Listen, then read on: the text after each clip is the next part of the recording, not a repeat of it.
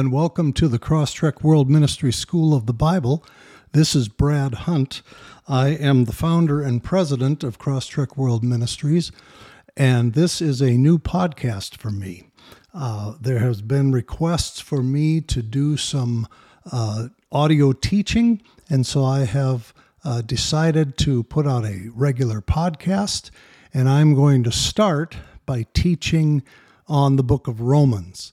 And before we begin, let's just take a moment and ask the Lord to guide all of this. Father, we thank you for this opportunity to be together. I thank you for everyone who will listen to your word, and I pray that your Spirit would enlighten our hearts and our minds and make this something that is a long-standing, uplifting vehicle to help people learn the truth of God's Word. Amen. Well, this is episode 1, and we are starting in chapter 1 of the book of Romans.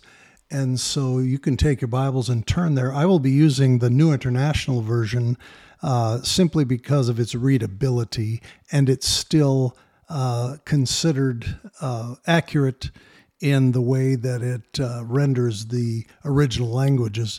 So this is how I will approach it. I will read some verses. I will make comments on them. I will also provide for you an email address as well as a website where you can ask questions or make comments on anything that is taught. And I will do my best to either address it in a podcast or to send you an email in return so that we can be helpful in any way possible.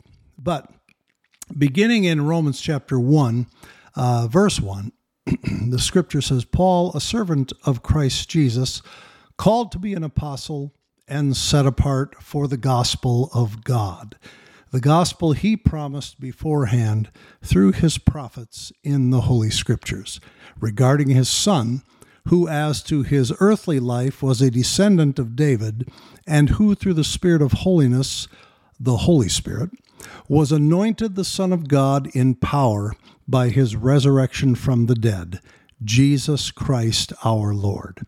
Through him we received grace and apostleship to call all the Gentiles to the obedience that comes from faith for his name's sake. And you also are among those Gentiles who are called to belong to Jesus Christ. To all in Rome who are loved by God and called to be his holy people, grace and peace to you from God our Father and from the Lord Jesus Christ. So these first 7 verses act as an introduction from Paul.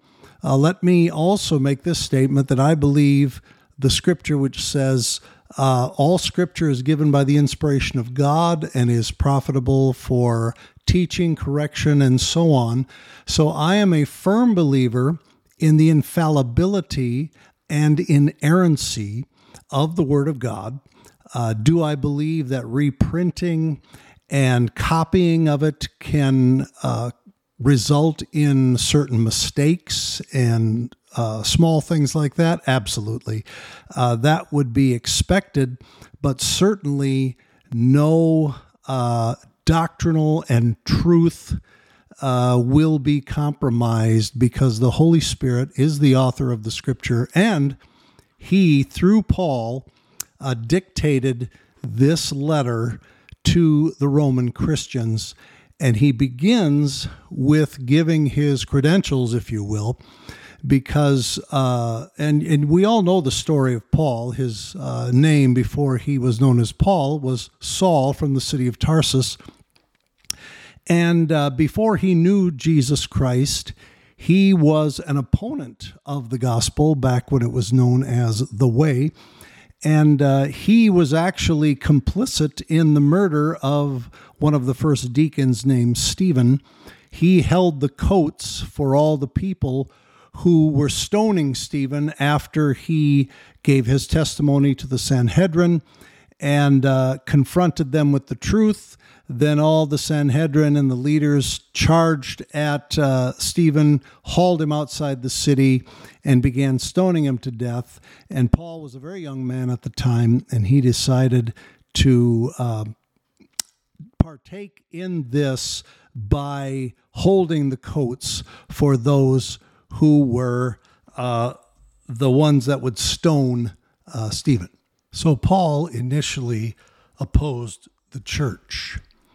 Later on, of course, as he was traveling to a city to arrest people who followed the way, the Lord Jesus met him and testified to him.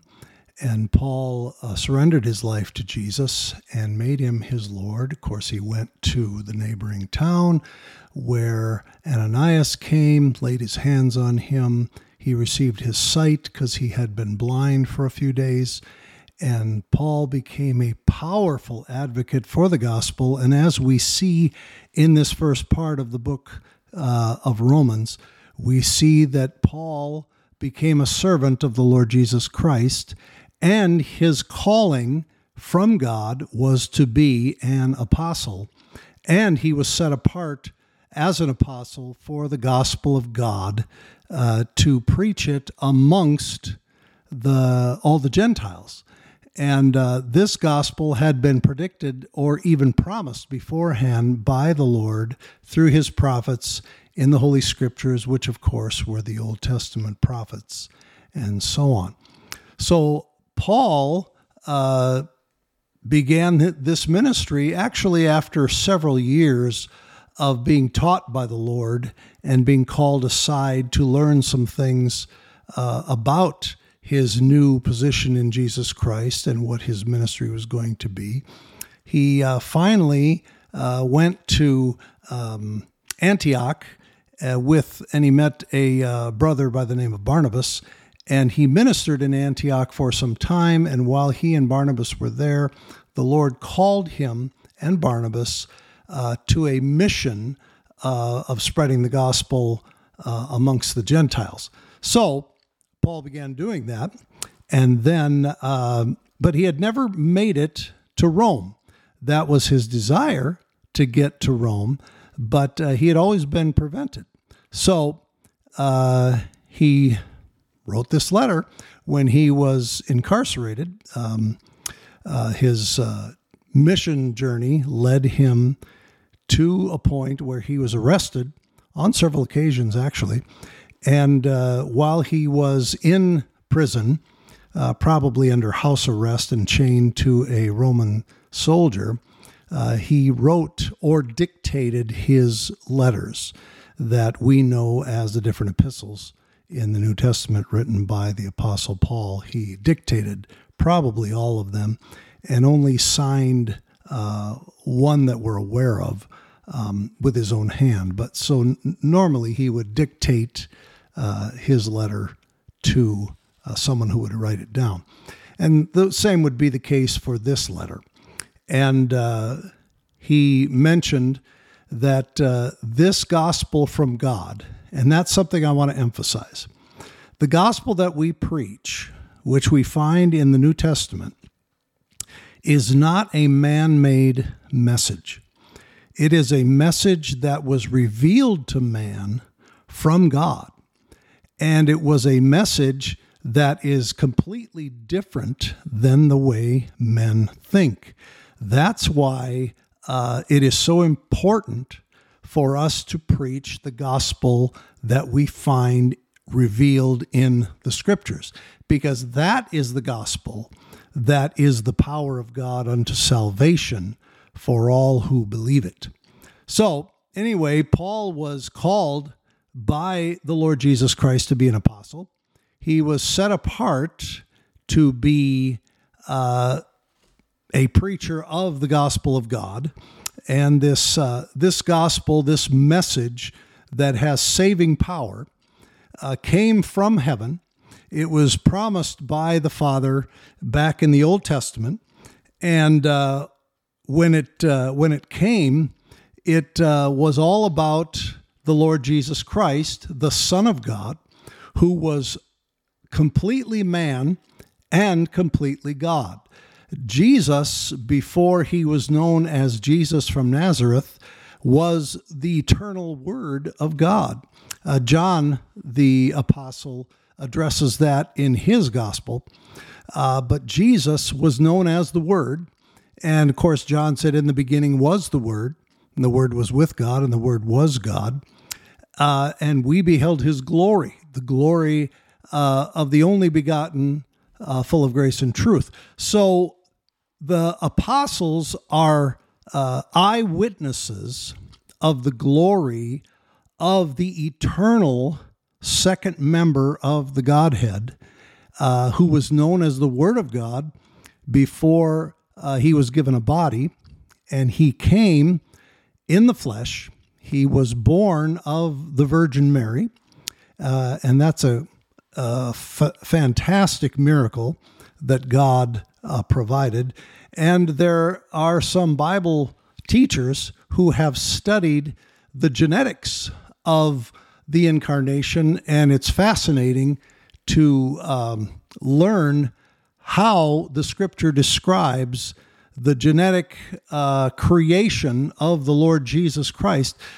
In the Psalms, it is said that sacrifice and offering you did not desire, but a body you have prepared for me. So the Father prepared a body for his Son, or the second member of the triune Godhead, to inhabit.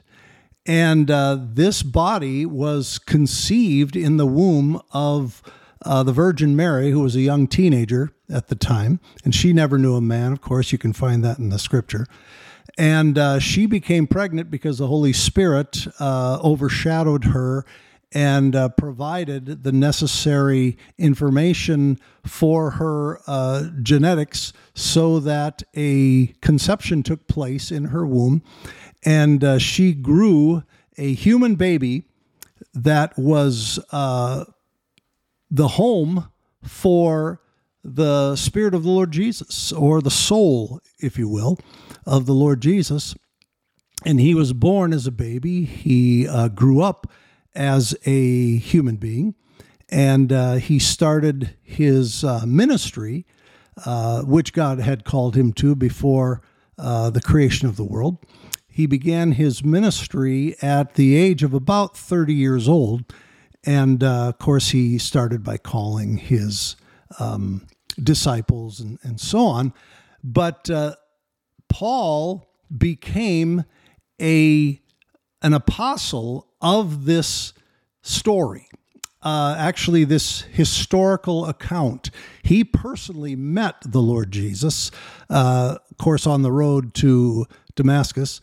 And that is where he was knocked off his horse. He went into the neighboring town. He stayed there until Ananias came and prayed for him.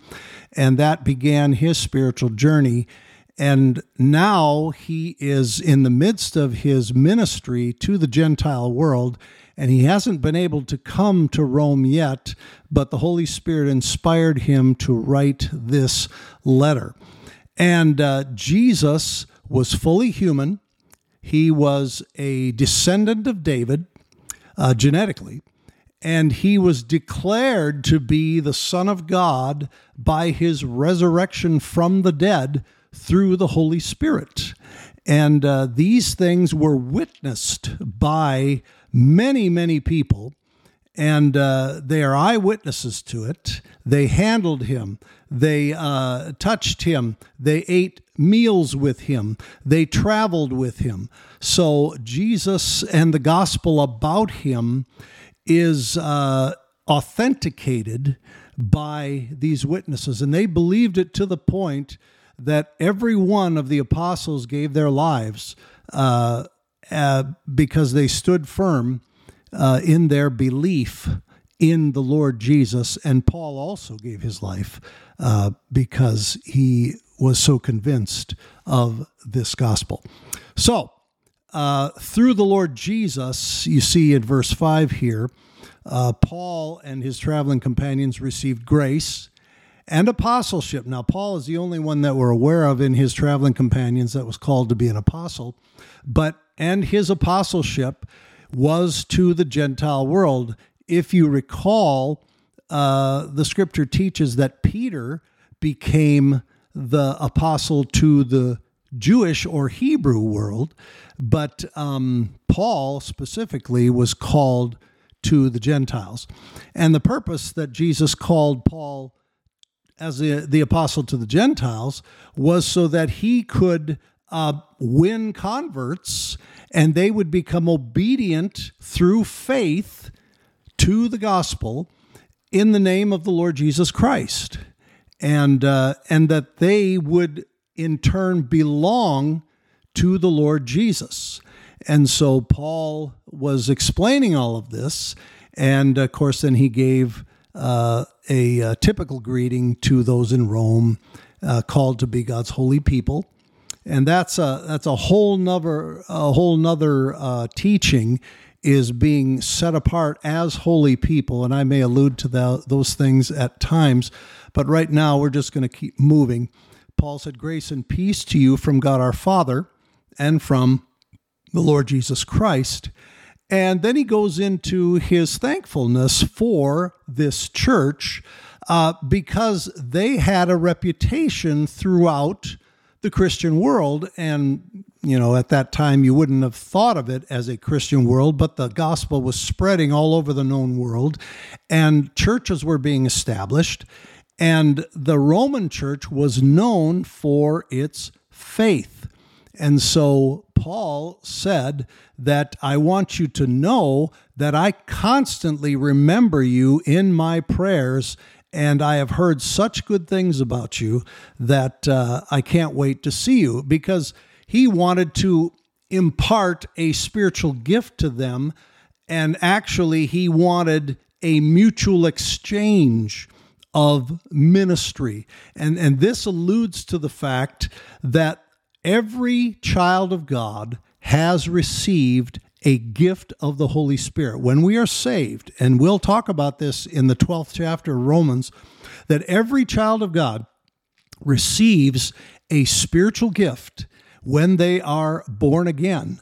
And so they have something that is supernatural, if you will, implanted in their spirit that motivates them in their service and ministry to the Lord. And so when the saints get together, then there are all kinds of spiritual gifts that interact through the people of God, and we minister to each other and we build each other up. So that's what Paul was looking forward to. He was looking forward to getting together with these saints and exchanging, if you will, spiritual gifts. It's not really like we would exchange gifts at Christmas time or something like that, but in a way, we are. We are manifesting what God has placed inside of us to our brothers and sisters, and the Holy Spirit works through us to build up other believers. Paul, of course, says that he had planned many times to come to them, but he was prevented from doing so until that time. And partly one of the reasons he wanted to come there is because there were Gentiles in Rome that he wanted to reach for the gospel. He wanted people to hear the gospel there so that they could be saved. In fact, if you look at verse 14 of chapter 1, you'll see that Paul had this sense of obligation to the Gentiles, whether they were Greeks or non-Greeks. I tend to look at this as cultured and uncultured, and both to wise and foolish. So in other words, to people who perhaps had an education, and the foolish might be people who were more simple, perhaps people that knew nothing or very little of morals, and they just didn't understand. So Paul had this obligation to the entire Gentile world, no matter how they had been raised.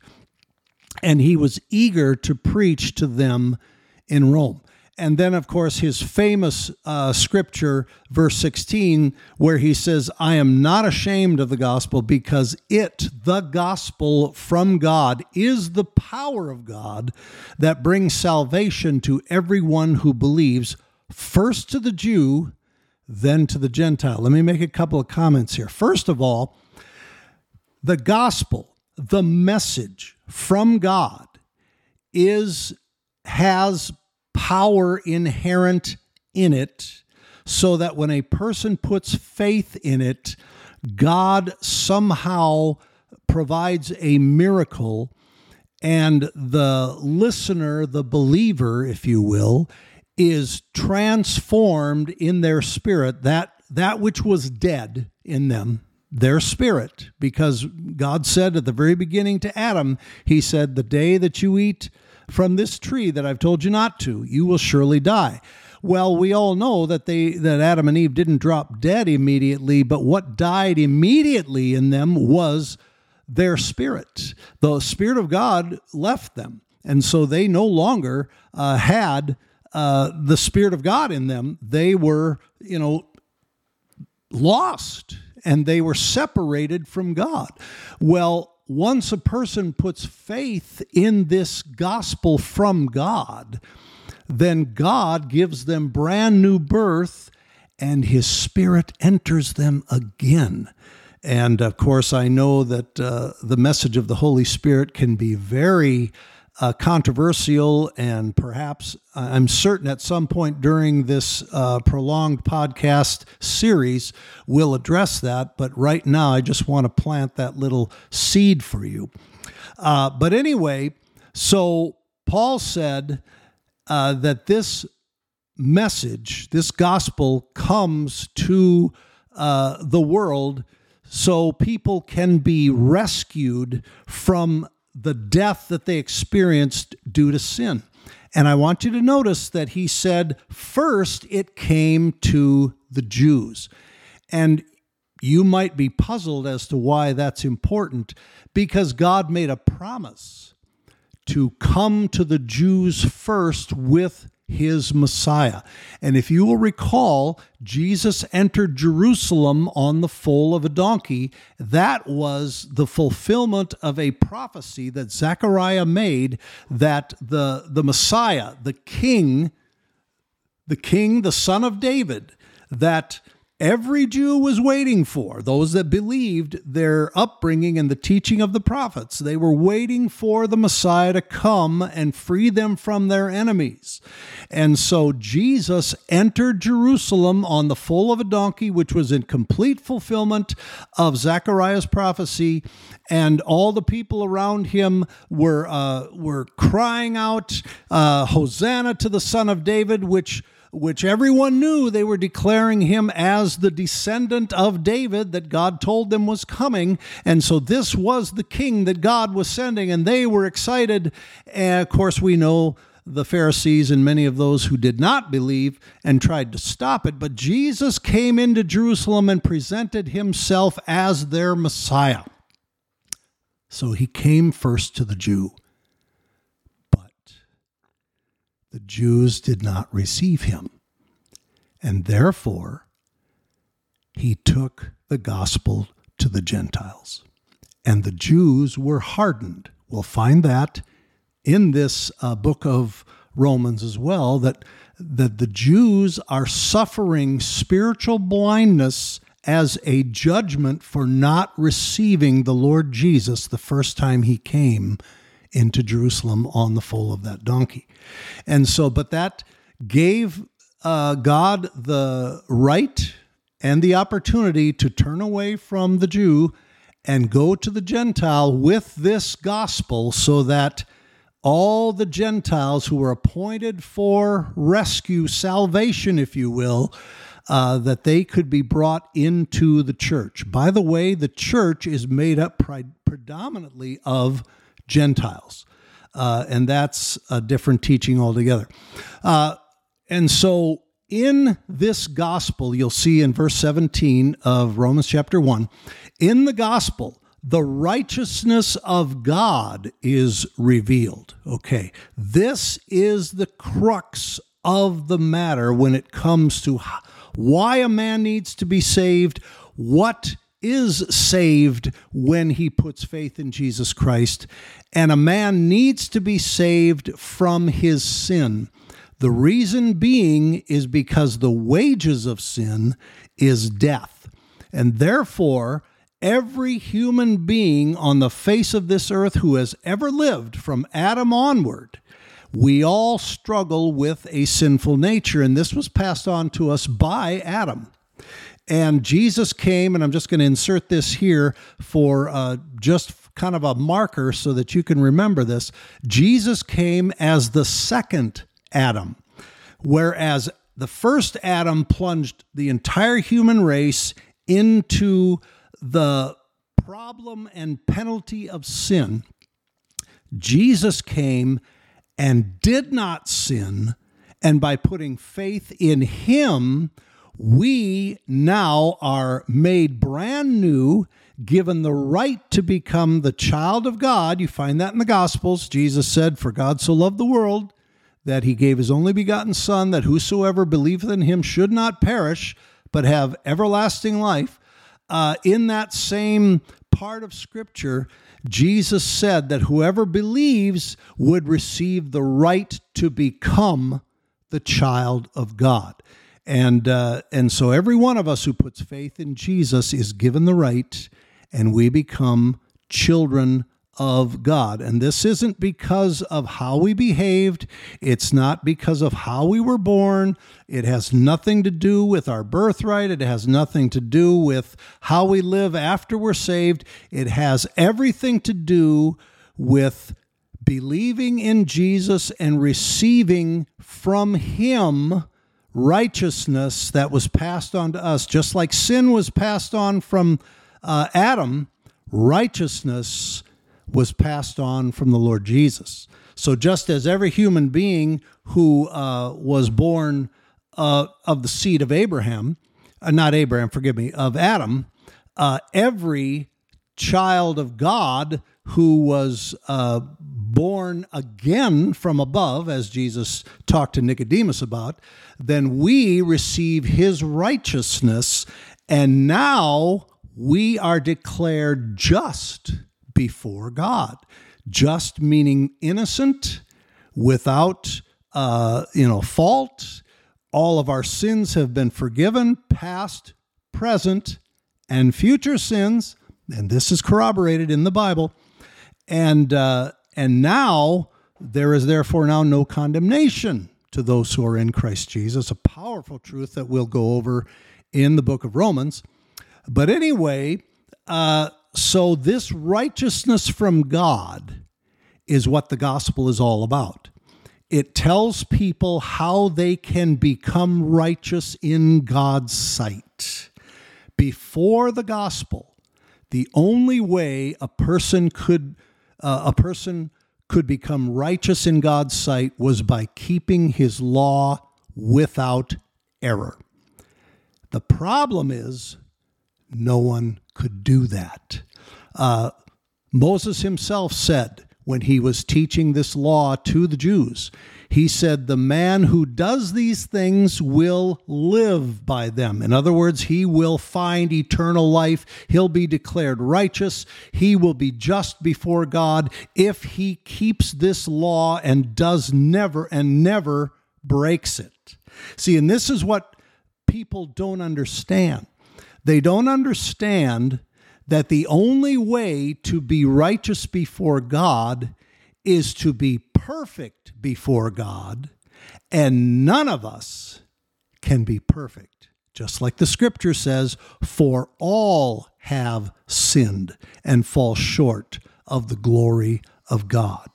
So anyway, that's why Romans is so important. It teaches us that we can become righteous before God through faith, not by our efforts, but by trusting that what Jesus did for us and what God has told us is all true. And so by putting our faith in the Lord Jesus and accepting him as our Messiah, as the one who died in our place, who paid for our sin, now we can be righteous in the presence of God, perfect, if you will, and that is corroborated in the book of Hebrews. We are perfect forever, the author to the Hebrews says, while we are being made holy. So by receiving the gospel of the Lord Jesus Christ, we become righteous, perfect, if you will, before God, not by anything we've done, but because Jesus did it. And when we put faith in him, his righteousness flows to us, and we basically are covered by his righteousness. So now we have to deal with this issue of sin. And the problem that Paul, as well as every preacher of the gospel, faces is that most people don't consider themselves terrible sinners. They will say, well, yeah, everybody makes mistakes. Yeah, we're only human. And whatever excuse you've heard or whatever excuse you've given is an attempt to explain away our sinfulness. And because no one wants to take responsibility for their sin. And if we are willing to take certain amount of responsibility, we'll say it's not that bad. I'm not as bad as my neighbor. I'm not bad as my brother-in-law. I'm not bad as bad as my sister. And so we find ways of thinking that God should give us a pass because we're not that bad. So that's why Paul has to start with dealing with humanity and exposing the sinfulness that resides in, frankly, all levels, whether we were brought up in church, whether we were not brought up in church, and whatever our beliefs are, all of us have sinned, and we need to know that. So in verse 18 of chapter 1, Paul begins by saying, the wrath of God is being revealed from heaven against all the godlessness and wickedness of people who suppress the truth by their wickedness, since what may be known about God is plain to them, because God has made it plain to them.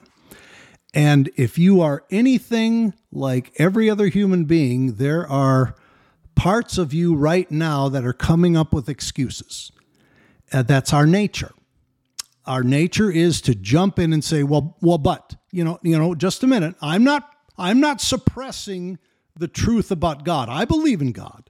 And you may recall that the Apostle James said in his letter, the book of James, he said, even the demons believe in God. So the demons believe in God and they tremble, but obviously they are not righteous or perfect before God. So believing in God with your mind is not salvation.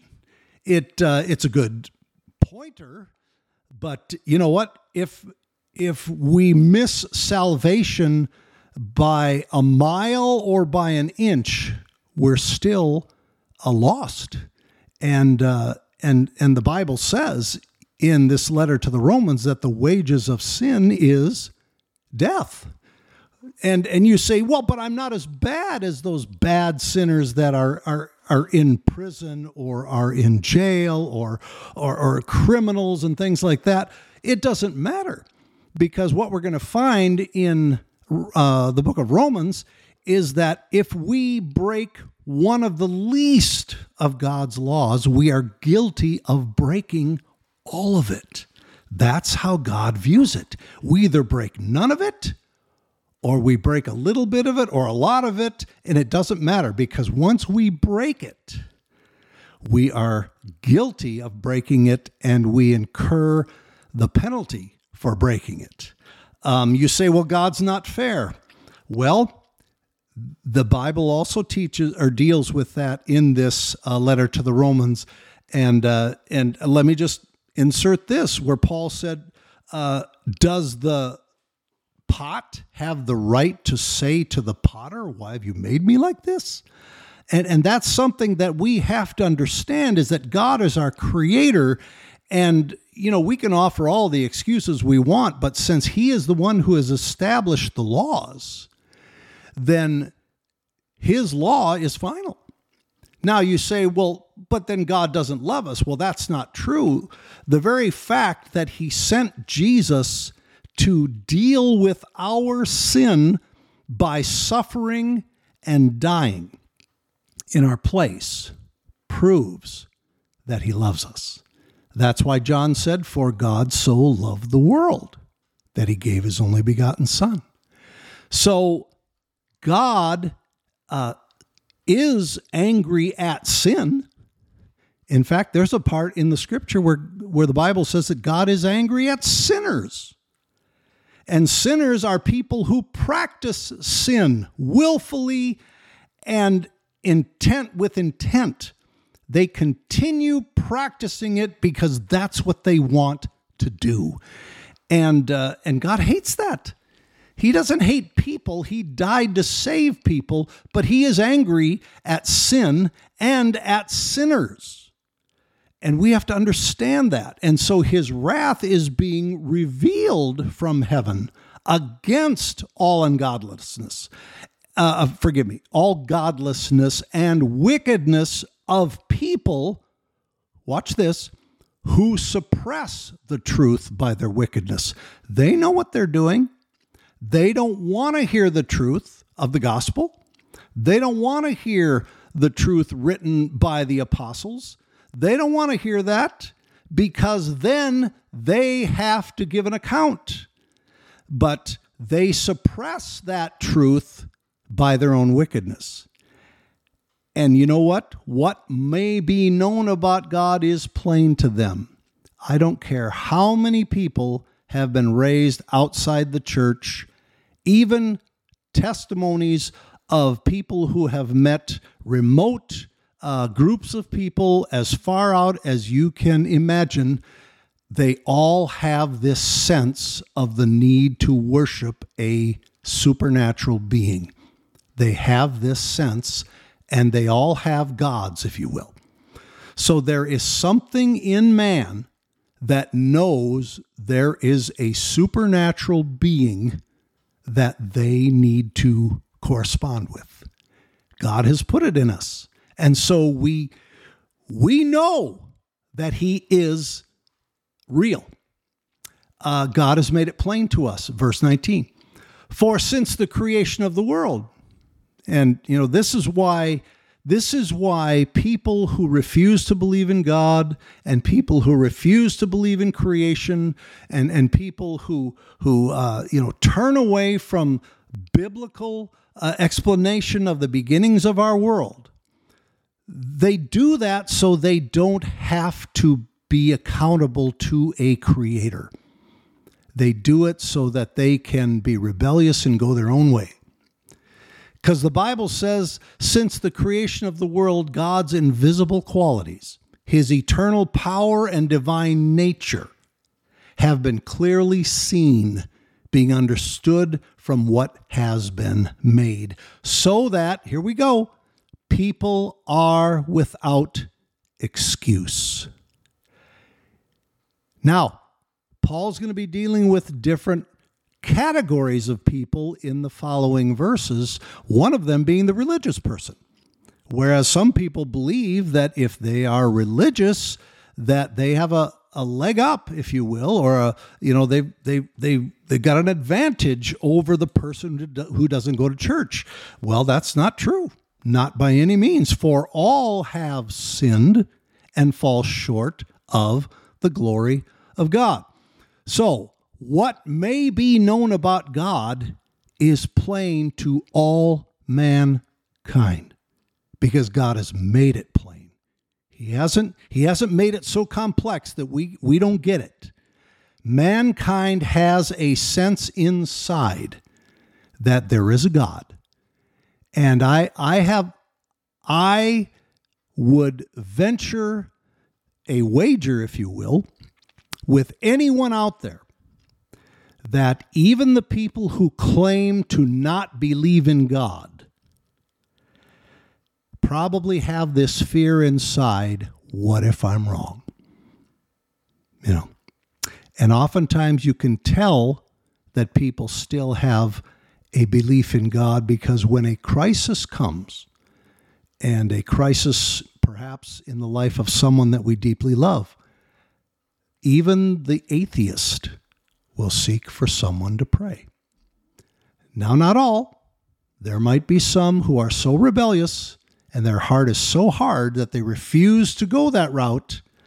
And that is sad, because that person has been given every opportunity by the Lord to put their faith in his salvation, which is through Jesus Christ and the gospel about him. He has provided it for all men. And if they won't receive it, then unfortunately their blood is on their own hands, which is very difficult. So anyway, God has placed in mankind some type of an understanding that there is a God, and by looking at what has been created, it's actually quite easy to discern that an intelligence designed this. Probably my favorite example, the one that always comes to mind when I'm thinking about this, is the idea that plants absorb carbon dioxide, which mankind, and I believe all living creatures, breathe out. And by the way, if our world was filled with carbon dioxide, we would eventually die, because we need oxygen. And so isn't it amazing that plants absorb carbon dioxide and emit oxygen, and we absorb oxygen and emit carbon dioxide? And it has worked for thousands of years, and no one that I'm aware of who lives outside, walks outside, has access to the oxygen that is produced by this world. No one has dropped dead because they have nothing to breathe. God has faithfully provided oxygen to us through his creation, and they absorb the poison that we exhale, and they use it. The plants all use it. And then they put out what we need, and we use what God provided for us. That speaks to intelligent design right there. So anyway, these are things that if people are willing to look at it, they can't deny it. But in order to keep from having to be accountable, wicked people suppress that truth and turn away to foolishness. And that's where Paul goes to next. He said in verse 21, for although they, mankind, knew God, they neither glorified him as God nor gave thanks to him. And that's exactly what happened. They knew God. They knew that he was their creator. Adam passed that on to all of his his offspring, and to their offspring, and to their offspring.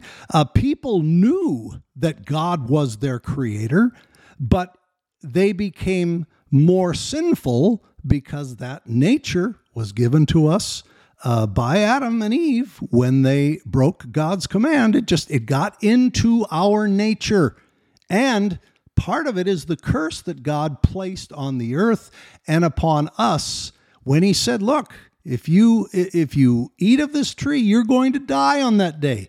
So the Spirit of God left man, and after 900 years, Adam's body succumbed to death. He decayed, he aged, got sick, died. So he did die. So what God said did happen, and that comes to all of us. There's a saying in the United States that the only things that are certain are death and taxes. And it's kind of a joke here, but we all know that death is true. None of us can escape death unless the Lord Jesus returns before we die. So, in verse 21, Paul goes on to say that mankind in their thinking became worthless or futile. So rather than retaining the knowledge of God in our minds as a race, we turned to ridiculous thoughts and thought processes. For example, the Israelites, when Moses was up in the mountain longer than they thought he should be, they made themselves a golden calf. And the God that they had been following opened the Red Sea for them. The God that they had been following caused the Red Sea to come back over the Egyptians and destroy their entire army. The God that they had been following would give them enough quail and meat to eat for a month and water to satisfy the thirst of millions of people plus their livestock. So these miracles upon miracles upon miracles were done by a supernatural being, and they insulted him by creating an image of a bull and said, Israel, this is your God who led you out of Egypt. And that Paul talks about that a little later in this chapter, how that because of our foolish, our futile, our worthless thinking, and our foolish, wicked heart, as a result of turning to foolish thoughts, and as a result of refusing to retain the knowledge of God, our hearts, our discerning dies. And so we claim to be wise in verse 22. We claim to be so wise and enlightened, but we end up becoming absolute fools. Things that should be understood as a matter of common sense become downright ridiculous. Some of the things that are happening in the United States are absolutely ridiculous, that people would dare begin to identify as animals, as birds, as a different gender than they were born. They've become fools. They look at themselves in the mirror, knowing exactly what they see. They decide to declare themselves something else. And it's absurd. And frankly, it makes fools out of us. So mankind, sinful man, claims to be wise. We become fools, and we exchange the glory of our Creator, the immortal God who does not die, who never dies. We exchange that glory for images that we make. And in Paul's day, they were making idols out of silver and gold. And they made these idols to look like a human being. They made them to look like birds, animals, and reptiles. So the immortal God, who is glorious, who created everything we see, they degraded him by alluding to anyone or anything divine as being nothing more than an image that looks like a poor representation of a human, or even looks like a bird, an animal, or reptile. That's an insult. That's insulting to our Creator. Now, because of that rebellion, because of that denial of God, verse 24, our judgment as a race, ultimately, now it's not that God doesn't try to, discipline us as children and bring us back to him, but because we are so intent as a race on sinning, God finally gives us over in our sinful desires to sexual impurity for the degrading of our bodies with one another. And people who are sexually immoral don't appreciate this. And in fact, sometime if we're tempted into sexual immorality, we don't appreciate this. And even though I'm taught the truth, I often don't appreciate this. But Paul teaches in his other letters that our bodies are temples of the Holy Spirit. We are temples of the living God. Our bodies are. In fact, Paul teaches that every sin that a man commits outside the body is bad enough. But when we sin sexually, we sin against our own body. And we degrade it if we are involved in degrading things. I mean, sex is not wrong. God made it. And God made it, I believe, to be enjoyed. And Hebrews tells us that the marriage bed is undefiled. So people who are married, and you go to the Song of Solomon, and you will see a passionate sexual love story between a man and his wife. And God created us that way to, reproduce, to have children, to enjoy each other's body as husband and wife, and the two become one flesh. All of this is in the Bible. So sex is not wrong. Sex is a gift that God has given to man, but sexual immorality is wrong. And sexual immorality is everything other than God designed our bodies to be involved in. And he went through a list of those in the Old Testament. He also repeats many of those things through the apostles in the New Testament. And some of them are bestiality. Some of them are, having sex with very close family members, having sex with mothers, having sex with fathers, aunts, uncles, things like this. Bestiality, all of these things are wrong. Homosexuality, lesbianism, all of these things God says are not how he created us to interact with each other. He said, a man shall leave his father and mother and cleave to his wife. The two will become one flesh. And yet, in the New Testament, there are many men that remain single, and that's not wrong either. In fact, Paul said that's actually better when it comes to a life devoted to the Lord. So singleness is not wrong. Marriage is not wrong. Sexual immorality is wrong. And it is committed against our own bodies, and it degrades our bodies and the person we are involved with. We are degrading our body with their body. And so in verse 25, Paul said that mankind exchanged the truth about God for a lie and worshiped and served created things rather than the Creator, who is forever praised. Amen. So that's what man, because he did not want to live according to God's truth, he exchanged that truth about God for a lie so that he could live the way he wanted. He suppresses the truth so that he can live the way he wants. And because of this, God also gives man over to shameful lusts. You see, you say, can it get worse? Well, according to God, it can. He says, even their women exchange natural sexual relations for unnatural ones. Lesbianism is not a choice. Lesbianism is a judgment. Lesbianism is something that God gives a rebellious race over to, and it becomes a judgment. It is shameful.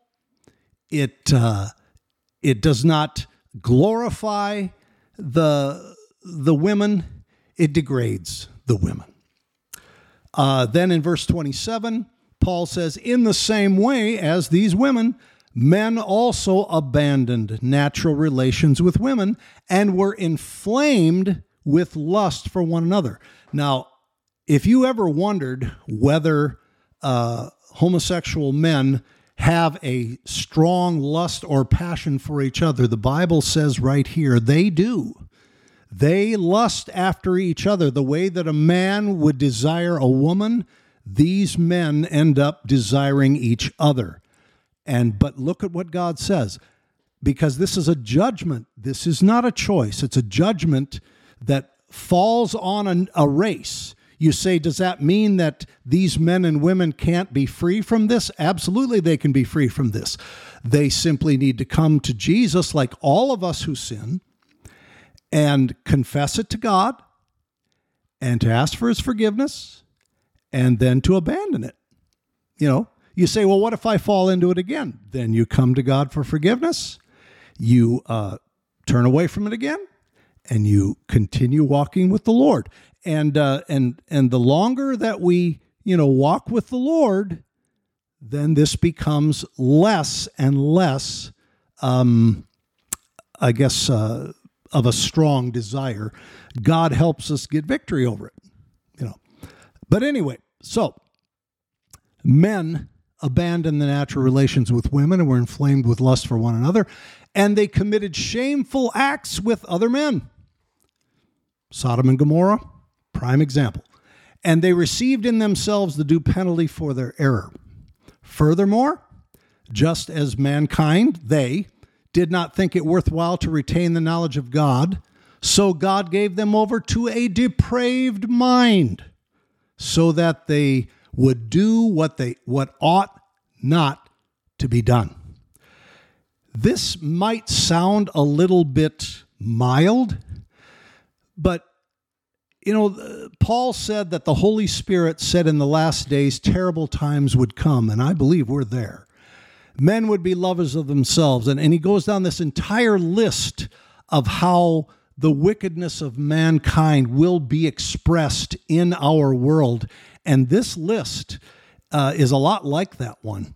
Paul says that when God gives us over to a depraved mind because we refuse to retain the knowledge of him in our own minds, he gives us over to a depraved mind. It's our judgment.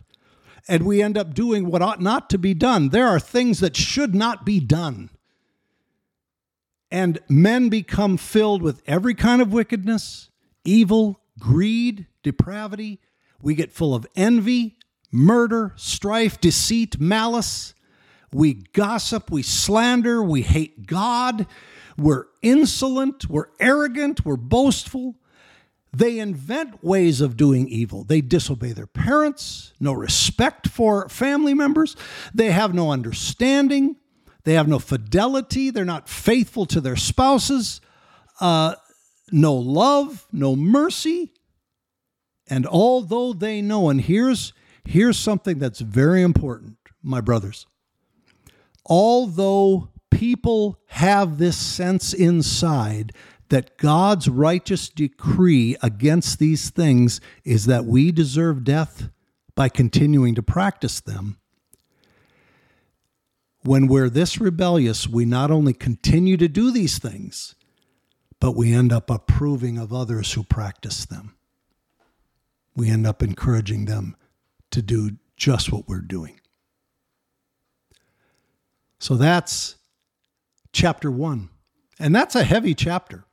That sets us up, frankly, it sets us up for the good news that's coming. And you might be ready for some good news right now, and we're going to need it. But this is episode 1. This is chapter 1 in the book of Romans, and this is the state of mankind. And man needs to be saved from his sin, because our sin is killing us. Our sin is degrading us. Our sin is demoralizing us. Our sin is making us a mockery in the spiritual world and not a race to be respected. God bless you, my brothers. In the next podcast, we'll enter Romans chapter 2. God be with you, and I look forward to seeing you. Bye-bye. Who the Son sets free, who is free indeed. I'm a child of God. Yes, I